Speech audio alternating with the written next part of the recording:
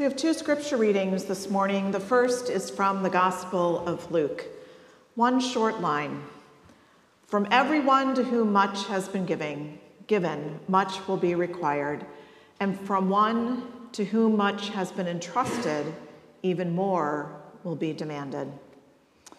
And as Catherine read to the children, this passage from Paul's letter to the church in Corinth, one of the earliest churches as they are being formed, Paul writes this: "We want you to know, brothers and sisters, about the grace of God that has been granted to the churches of Macedonia.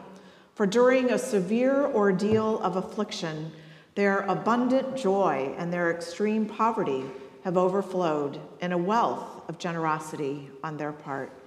For as I can testify, they voluntarily gave according to their means, and even beyond their means, begging us earnestly for the privilege of sharing in this ministry to the saints. And this, not merely as we expected. They gave themselves first to the Lord, and by the will of God, to us." May God bless our understanding of this sacred text. And will you pray with me? O gracious and loving God, may the meditations of all our hearts and minds be pleasing unto you this day and forevermore. Amen.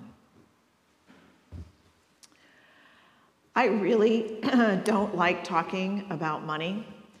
So when Catherine began her sermon last week with the confession that she was tempted to swap sermon topics with Rich or I almost laughed out loud. I feel the same. I would have gladly preached on the topic of grow or serve because I've been apprehensive about preaching our stewardship topic of sharing ever since I saw my assignment, because I really don't like talking about money. You see, I was raised in a family that never talked about our finances. In fact, I was raised to believe that it was impolite to talk about money, even within our family. So to stand up here today to talk about how we might share not only our time and talent, but our financial gifts, well, I am way out of my comfort zone. But here is what is giving me strength to stand before you today. First, of course, is God. I have prayed more over this sermon than I think any other sermon I have ever delivered. And secondly, when I thought about it, I really believe so deeply about the mission of our church and ministry that I now stand before you unapologetically about to ask you to be very, very generous in the sharing of your gifts. And ultimately, you will hopefully and prayerfully discern with God what you will share, but I hope to give you at least a few things to consider as you are prayerfully discerning. Well, generosity began in the beginning. We were created in the image of God, whose opening act in creation in the book of Genesis is generosity. The words generous and Genesis spring from the same etymological source. You have often heard us say, all good gifts come from God, and that springs from the story of Genesis. All that we possess, whether meager or great, is given to us by God's grace. Not as some reward for being very good or very special, but rather as an act of God's call to us. From the beginning, God places us in a position of stewardship and, yes, responsibility. The natural corollary to this empowering character of the gifting God is that the gifts don't just empower us to be all that we can be for our own pleasure and prosperity, but to fulfill what God needs from us for God's purposes in the world.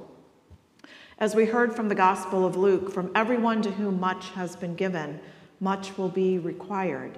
And from one to whom much has been entrusted, even more will be required.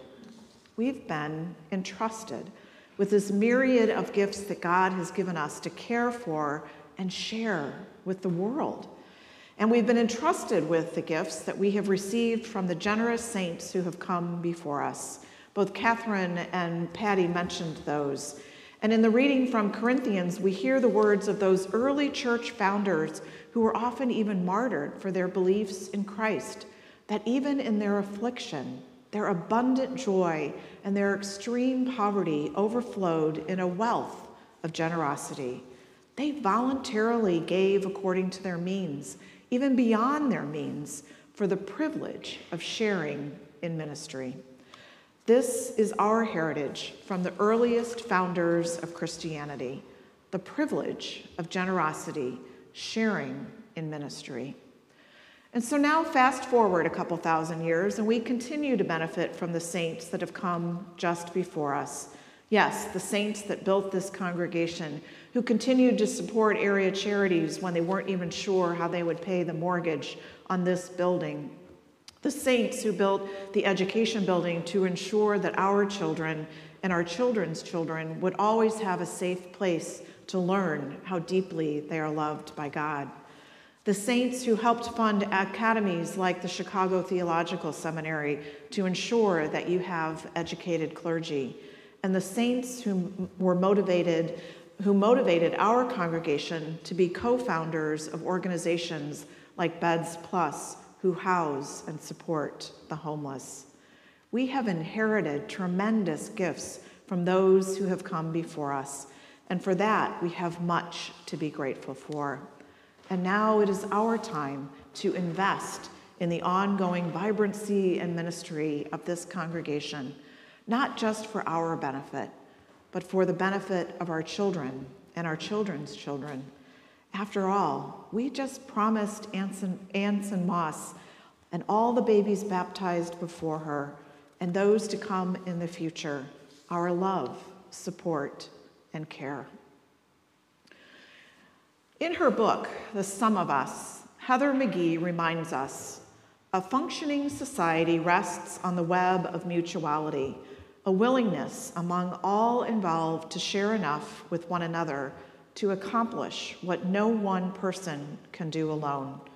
For us, a functioning congregation rests on the web of mutuality, a willingness among all involved to share enough with one another to accomplish what no one person can do alone. Well, think about that for a moment in the context of this worship service. What if the musicians weren't willing to share their musical talents to help us experience the divine? What if Catherine weren't willing to share her wisdom with the children or her beautiful pastoral prayer? What if no one volunteered to greet you at the door or hand you a bulletin or help you get seated? What if Ricky didn't share his technical expertise to make sure that folks can worship from afar? What if none of you shared the gifts of your very presence here today? And what if those of you at home didn't write or call to tell us what's working remotely and yes, what's not, so we can provide the best possible virtual experience we can? And one of my favorites, what if Scott and Felipe hadn't arrived early to brew the coffee? What if all those Sunday school teachers didn't decide to teach today? A functioning congregation rests on the web of mutuality, a willingness among all involved to share enough with one another to accomplish what no one person can do alone. And this includes our time, our talent, and yes, our money. If you have not had the opportunity to participate in the budgeting process here at church, let me tell you that it is one of the most exciting times of the year around here. I know that sounds a little strange, but to witness staff and members of ministry teams dream and vision for the future is beyond inspiring. It's holy. It gives me goosebumps to hear about all the new and exciting initiatives being done in children's ministry. It would be so easy to just keep using the same curriculum year after year, but no, we're adapting a brand new curriculum for Sunday school and a whole new way of teaching confirmation. Our choir and musicians are so excited to plan and rehearse for a significant offering of music when they will perform Eternal Light with orchestra. Our techie people are looking forward to continuing to improve the way we offer virtual worship, including adjusting the lighting so it doesn't look like your clergy have 3 heads when we're up here in the pulpit, offering effective hybrid meetings and a more secure security system, that will hopefully reduce the number of random emails that we get from time to time from Rich, apparently being in the Bahamas begging us for money. Know that that is not Rich, but that you will be hearing from Rich if you don't return your pledge card. Well, our mission and outreach budget has always been a significant portion of our spending, and we have become known by our mission partners as dedicated supporters of the work they are doing to be the hands and feet of Christ in ways that help create the kingdom of God here on earth. Unfortunately, last year, the proposed mission budget was cut initially by $15,000. Fortunately, an individual anonymous donor stepped forward to make up that difference, which allowed us to distribute $175,000 to our mission partners, locally and globally. This giving has been fairly flat, and so it is our hope that this year, all of our pledges will help us not only meet our current levels of funding, but even increase it. For as we know, the needs of the most vulnerable among us just continues to grow. But in addition to these exciting initiatives, I have also witnessed the worry lines on the faces of those who serve on properties. While you never hear them complain, the burden of keeping this old house running is substantial, and they do everything in their power to spend conservatively and carefully. Scott, our facilities manager, is frequently able to repair those things that would otherwise require an expensive contractor. But the upkeep on any property of this size is challenging, and the care and keeping of a historical, sacred space like ours is significant. If you were around this summer, you may have known that pipes in the tunnel beneath the education building broke. The air conditioning in the sanctuary had to be completely replaced.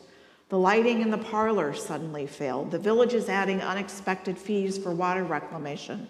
And as we all know, utility costs are rising. And while we never want to make an idol of our buildings and grounds, many of you have experienced the divine while worshiping in this beautiful space. And so let us be good stewards of what we have inherited. And I would be remiss if I didn't lift up our amazing staff. And while I love my clergy colleagues, I'm going to leave us out of this section of my sermon. You see, the majority of our staff are paid well below what they would be paid for sharing their talent in a business or for-profit organization. Our staff work here because they feel they have been called to serve and because they love God, this congregation, and they consider their work ministry.